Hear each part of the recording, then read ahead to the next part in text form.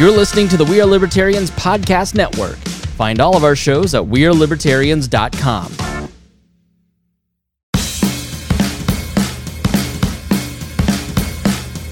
Welcome to We Are Libertarians Daily.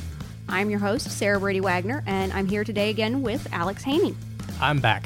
He is. And today we are discussing another North Carolina-specific issue, and this time we are going to talk about voter ID. So in North Carolina, we just passed another constitutional amendment. We had about a half a dozen of them. Well, okay, exactly a half a dozen of them this year. And one of them was to require photographic ID in order to vote. Now, there's a bit of a backstory behind this that I want to make sure that all of our listeners have, because it's not just a case of that this is where it started with the amendment. So where this started was with a previous law that was passed by our General Assembly to require photographic ID. And that law was actually knocked down by the federal courts for being unconstitutional. There was a lot of focus around the justifications that were used and the information that was brought up when crafting that law, and the main argument that was made against it, and that was brought up by the judge who overturned it, was that it was targeted towards minority populations in the state. And because of that, it violated the Voting Rights Act and the 14th Amendment. And I believe the quote was that it was surgically targeted. And the reasoning behind that was that the General Assembly had asked for information on what different groups had different IDs. And then there was some extrapolation from that to where they got to the different forms of ID that in the initial bill they had accepted. So the initial bill actually dates back to 2013. So we're to 5 years later, and we are still trying to get the specifics of this law worked out. And in order to create something that would stand up to constitutional muster, the General Assembly decided to put forth a constitutional amendment in our state constitution that requires it. The amendment itself was very broad, though, which is one of those things that it kind of is a catch-22, but it's necessary when it comes to constitutions, is that constitutions, by their purpose, are generally meant to be more of like an overarching statement of what they're not phrasing this well. State constitutions are more flexible, and they vary a lot more. So there are some state constitutions that give very, very specific, detailed prescription for how the government is supposed to be laid out, for what it does and how it carries out those laws. North Carolina's constitution, though, is, I would almost say, more like ideological in purpose. So it's more similar to the federal constitution, which people are more familiar with usually, in which it establishes that these are powers that the state does have. These are powers that the state does not have. And in writing those, they have to be somewhat succinct. They can't be overly detailed. And so in this case, when it comes to a voter ID, there's not a lot of information in there on like what forms of ID. It is literally just a amendment to add language to require a photographic ID as determined by the General Assembly. My personal favorite line in that, which may or may not include exceptions.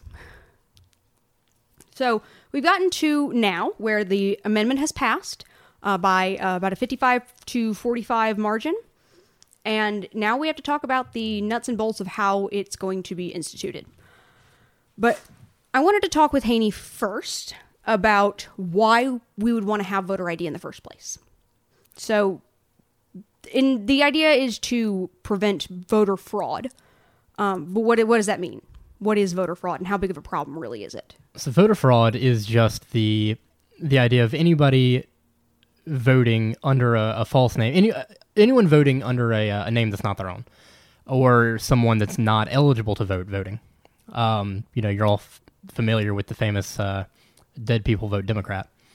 That would be voter fraud. If I went and voted under your name, Sarah, that would be voter fraud.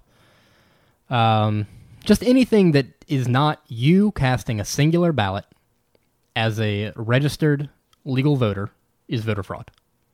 And the reason, well, you already covered the reason, sorry. How much of an issue it is kind of unknown. We uncover from time to time small pockets of conspiracies to commit voter fraud. We uncover, somewhat like in Florida in this past election, a lot of suspicious circumstances, activity, things like that. But as far as how big of an issue it is, we don't really have a lot of data on it. In theory, it could be a very big issue, or it could be a non-issue at all. The concern is genuine, but whether or not it's founded concern, we really don't know all that well. So is this something then that the idea would be voter ID would stop that? So it would at least prevent someone from just being able to walk up and give a different name, for example? Yeah, that's the idea. Whether or not it'll work, well, we've yet to see. We're about to put it into practice, so fingers crossed, I guess. Well, we can see how it's worked in other states. North Carolina is certainly not the first state to require photo ID. That's true. And different ID laws take different forms in various different states. So I know North Dakota had a lot of attention this year to their voter ID laws, because their law requires that you have to have your name and an address. And that was an issue because they have a significant population of native residents who live on reservations, and they don't have physical addresses. They're given a P.O. box when they register to vote. They're still citizens and they're able to vote.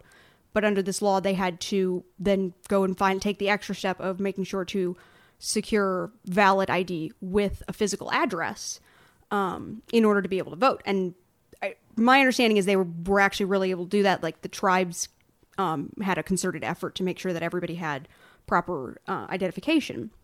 But there's a lot of different ways that it can play out. In North Carolina, we're just requiring a picture.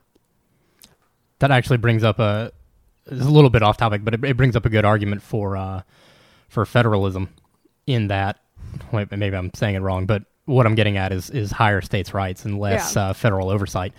Because, what's good for, obviously we don't have really a huge Native American population on reservations here in North Carolina, less in Florida.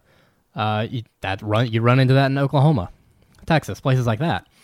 So the point being, what's good for one state isn't always what's necessary for another. And allowing each state to do what they want to do under the confines of the Constitution is significantly better than imposing federal law across the board. You mentioned bringing up, that's just my little soapbox, you mentioned that North Carolina is considering just photo IDs without needing an address. I think that's a positive. Well, that's the way that the constitutional amendment is written. Right. The legislature is right now looking at using college IDs also. Trying to get a little bit more uniformity across college IDs, which I don't think would be the worst thing. Well, so I'm looking at the draft right now. The General Assembly has put out basically like a first pass at what they want to do.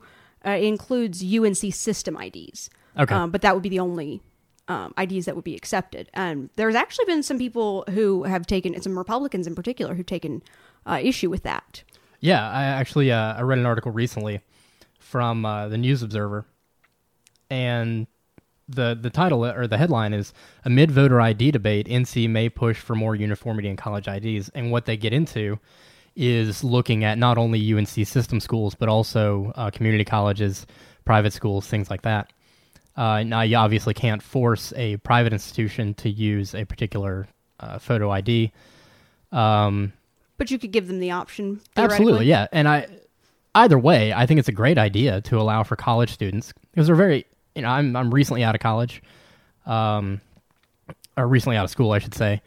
One of the guys that's sitting in the room here, Chris West, is recently out of school, going into another one, and we're a transient populace. So having an address is kind of ridiculous, honestly, in those. But it is a photo ID, and it's a picture of you, your name, your student ID number, all the different stuff that we'd use to identify a person. And as far as I'm concerned, I think it should absolutely be able to be used in lieu of a driver's license. So as far as the concern that it's a form of voter disenfranchisement, that's one thing that's often brought up.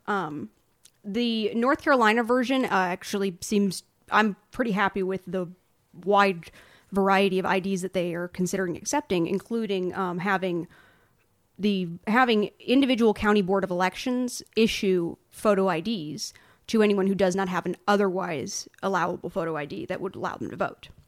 But this kind of brings up the question, especially when you go back to school IDs, of how much is this really helping to solve the problem? Because, I mean, how recently were you a teenager? I remember photo IDs being pretty easy to fake. Yeah, I've worked in a bar more recently than I was a teenager. Yeah, I mean, some of the voter IDs are really good. Or not just voter IDs, but just IDs in general. Some of them are fantastic. That said, they're not super easy to get a hold of. I still have and the newer ones are a lot harder to fake. I still have my Kentucky driver's license. And on the back of it, I don't know if this is true I assume it's true in North Carolina because it gets scanned here. You've got the barcode. How difficult would that be to install on a voter station? I can't imagine it'll be all that terribly tough. That's a lot harder to fake. It's kind of like the dollar bills, the 20s, things like that. You get more complex as time goes on, trying to stymie voter fraud or fraud of any sort. So I don't think that being able to fake an ID is going to be a huge issue. And frankly, you brought up the disenfranchisement issue. I think, if I'm being patently honest, I think it's just kind of absurd. Everything just about requires some form of ID. So if that is a discrimination tactic, then so is age requirements on tobacco and alcohol, on driving in general, on getting into certain places. We're not saying you have to have a driver's license. We're saying you need some form of ID. And again, everything we do in our daily lives, I pull out my ID probably 4 or 5 times a week. I don't know. This is always one of those arguments that I always find kind of weak, only because I am an incredibly forgetful person who loses my wallet at least once a year. Sure. And there's actually not a whole ton just required, just to live your day-to-day life that does require an ID. So I don't buy alcohol. There's lots of people who don't drink. Are you sure you're a libertarian? Yeah, I know. I'm a terrible libertarian sometimes. All right. But this is what's come up on this, is that you don't necessarily need an ID in order to just go about your day-to-day life. There are plenty of people who never travel outside the United States. There are plenty of people who never travel outside of their state. There are plenty of people who don't drive. That's what public transportation is for. So the idea that there's nobody who could reasonably not have an ID always strikes me as kind of like, just because you don't know those people? Well, no, I'm not saying that it wouldn't affect anybody. I'm saying that the concern is vastly overblown. I would agree with that, which, as I said before, I appreciate the inclusion of the option to have boards of election issue IDs, because that kind of helps with that issue. Yeah, they're tied together, obviously. If you're worried about voter disenfranchisement, if the voter board is handing out IDs, well, problem solved. Right. So kind of want to loop back a little bit to the question of how big of an issue it is. So this is one thing that we did a bit of research into, and it actually kind of changed my mind a bit on the issue, because as we can always use the argument that we don't know how big of a problem it is, because that's absolutely true. If fraud is successfully committed, then you don't know about it. That's kind of the whole point. Right. The best bank robbers are unknown. Right. But so the best study that we have, an often cited study that actually comes up for voter ID, is that there was in 2014 study that came out talking about how an estimated that 2.2% of non-citizens managed to vote. But explicitly within the study, it states that they were not stopped by voter ID laws. Interestingly enough, the numbers in Virginia were the highest, and that's one of the states that has requires a photo ID. So I guess the main weak point that we had identified was that this only actually covers one form of voter fraud, which is voter impersonation. Right. And the biggest weak point in that system really becomes absentee ballots, because there's no way. The function of absentee ballots is generally you just have to have 2 other people who will sign saying that you are you. I can't imagine it's terribly difficult to do. Yeah, I would think it'd be a lot easier to convince 2 people to lie for you in the safety of your own home than to convince somebody to go out and ostensibly commit the same crime, but to do so in front of an entire, precinct of voters. Oh yeah, there's an interesting thing in law where if you're on the stand, people are a lot less likely to perjure themselves than they are to murder. There's something more personal about that, being in front of the judge, being in front of the court, all that, and telling a lie. Mm-hmm. Total paradox. But, it is what it is. I think there's not really a satisfactory answer in my mind to really merge these two sides of the argument. I think that the real problem is a deeper issue of democracy. I think, just the idea, I wouldn't care at all about people voting if it didn't affect me, down the road. Now, who votes in a presidential election, who the president is, pretty rarely affects a person on a day-to-day basis. Things just really aren't that much different on an individual level. However, on more local elections, things like that, and even at the federal level, it does affect in some way, shape, or form. And as much as I hate the idea of someone else having the right to vote on my rights, I hate even more the idea of someone who's not legally allowed to vote on my rights, voting on my rights. It's like the 8th and 9th levels of hell. They both suck, but one's a little worse than the other. Shout out to my English professor. So yeah, I really, I know it's a little off topic and we're getting into a much bigger issue, but I think that is really the core problem, more than disenfranchisement is, more than fraud is. Well, so to the issue of disenfranchisement, that's often the kind of surface of that argument that people get, which is, oh, well, it's going to hurt people who don't already have IDs. But when you look at the way that laws are done, Georgia, for example, was really interesting to watch this past election because they have a voter ID law that requires an exact match, which is one of those where it's a higher bar that once you kind of introduce this requirement, you are then trusting your legislators to institute it in a reasonable way. What do you mean by an exact match?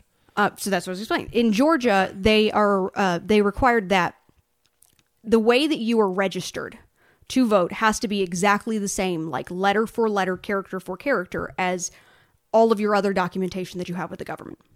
Is that what brought up this issue in the elections down there? Oh, yes. Okay. Well, it was a two-part issue. There was also the problem that one of the two candidates running for governor was also the Secretary of State, who is responsible for enforcing those laws, in charge of going through the voter rolls, and was in charge of certifying the results of his own election. See, now that's kind of what I was talking about earlier with, like, not a huge amount of evidence of exact voter fraud, but, no fire, no smoke, but a tinderbox next to a barrel fire. Well, so in this case, there were a lot of people who were removed from the voter rolls for that reason, who were registered but were taken off and made so that they couldn't vote then. And my understanding of the news coverage on it was that they were disproportionately minority voters or voters that you might assume would lean more towards the Democratic candidate. But the point there being that, like, I mean, I'm married. I've already said that before, and that means that I've changed my last name. It was my choice. But that means that in some documentation, my name is different. And it's for a really simple, really common reason. But women were also disproportionately impacted by that law.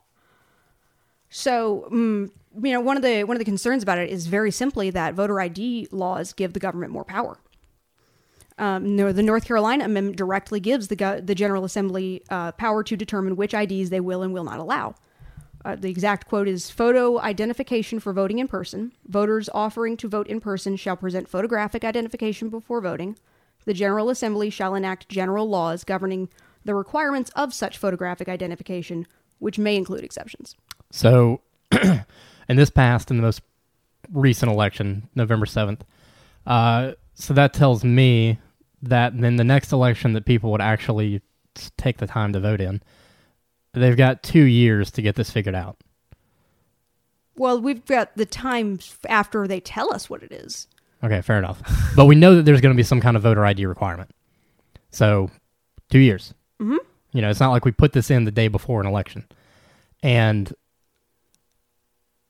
just from a personal standpoint, I really don't have a strong feeling one way or the other on voter ID. Because again, I don't know if it's worth doing. I don't know if it actually stops anything. But this really comes back to my previous argument of I really just detest the idea of someone who's not supposed to be voting, voting on what I'm allowed to do and how I'm allowed to live. Even more than I do people that are allowed to vote in that. But and I hope I can provide some balance to the conversation by having, as someone who has lost and regained my voting rights, yeah, I am just as disgusted by the idea of preventing someone who wants to and should be able to vote from totally doing so. 100%. I'm all for reinstating voter rights for felons, all that stuff. I think it's ridiculous that if you get caught like with a non-violent offense, you're no longer allowed to vote. That's crazy.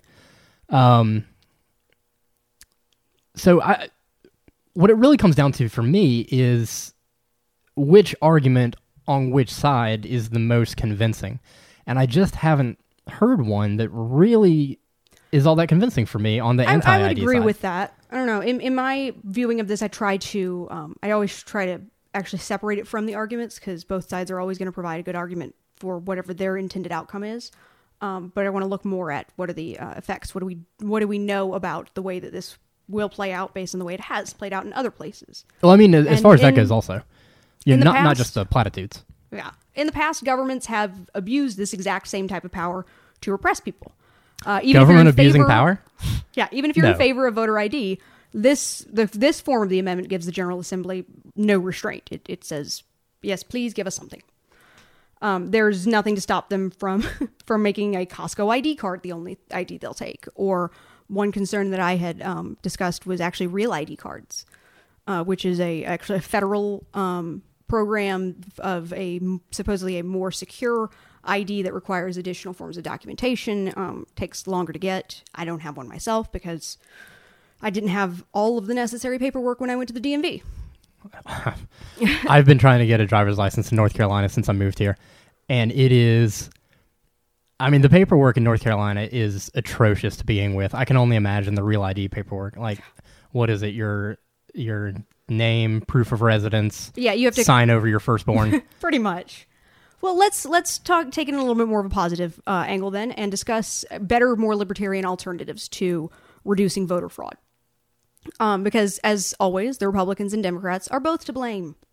That is typically the truth, yeah. Republicans commonly push for government-growing useless ID laws, and that's because the Democrats routinely shut down alternatives that would stop other types of fraud that are more commonly utilized based on the research that we have. Like we were discussing, absentee ballots are much more vulnerable. Mm-hmm. Well, I think it's, again, like you said, both sides are completely wrong.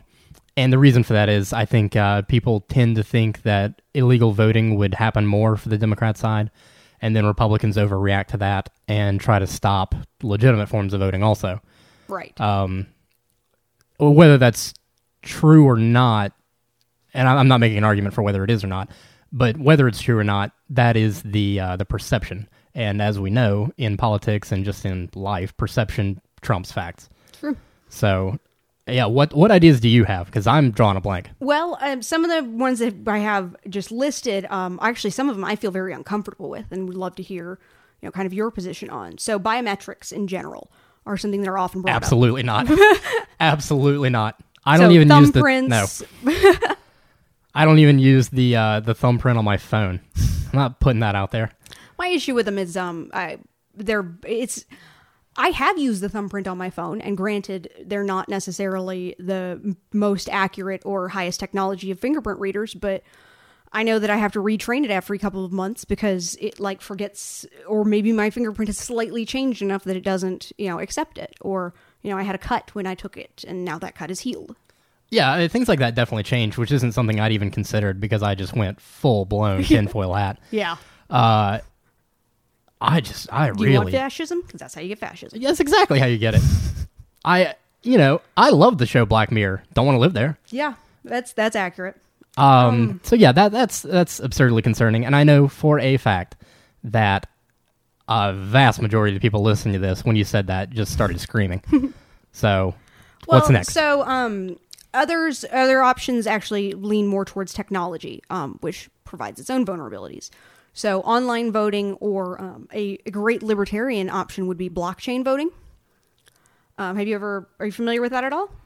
Yeah, I totally know what you're talking about, but just for the audience, why don't you explain that in great detail? So blockchain as an overarching concept is basically it's a ledger that is distributed across all of the users' computers who are using it. So you vote, and then somebody else who is not with the government but is another voter, they are able to anonymously verify your vote.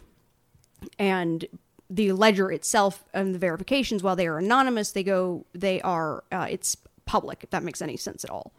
I don't know. I am not the greatest at explaining blockchain, and I am sure that I will now have to have somebody who is on to discuss this. Specifically. Yes, I'm sure we will get lots and lots of comments here. Yeah, anybody that does know kind of better about this particular issue, please comment. But it works similarly to, if you're familiar with Bitcoin and other cryptocurrencies, that it removes the federal government from the equation by distributing the ledger portion of that. The record keeping, confirming that, person A paid in and then that money gets paid out to person B. That portion is done essentially by technology rather than being done by a bureaucratic agency. Okay. And in theory, the same thing could be applied to voting. And there are actually a couple of examples of blockchain voting systems available. Yeah, I definitely like that proposal more. Like you said, it does open its own vulnerabilities, such as hacking, things like that. Right.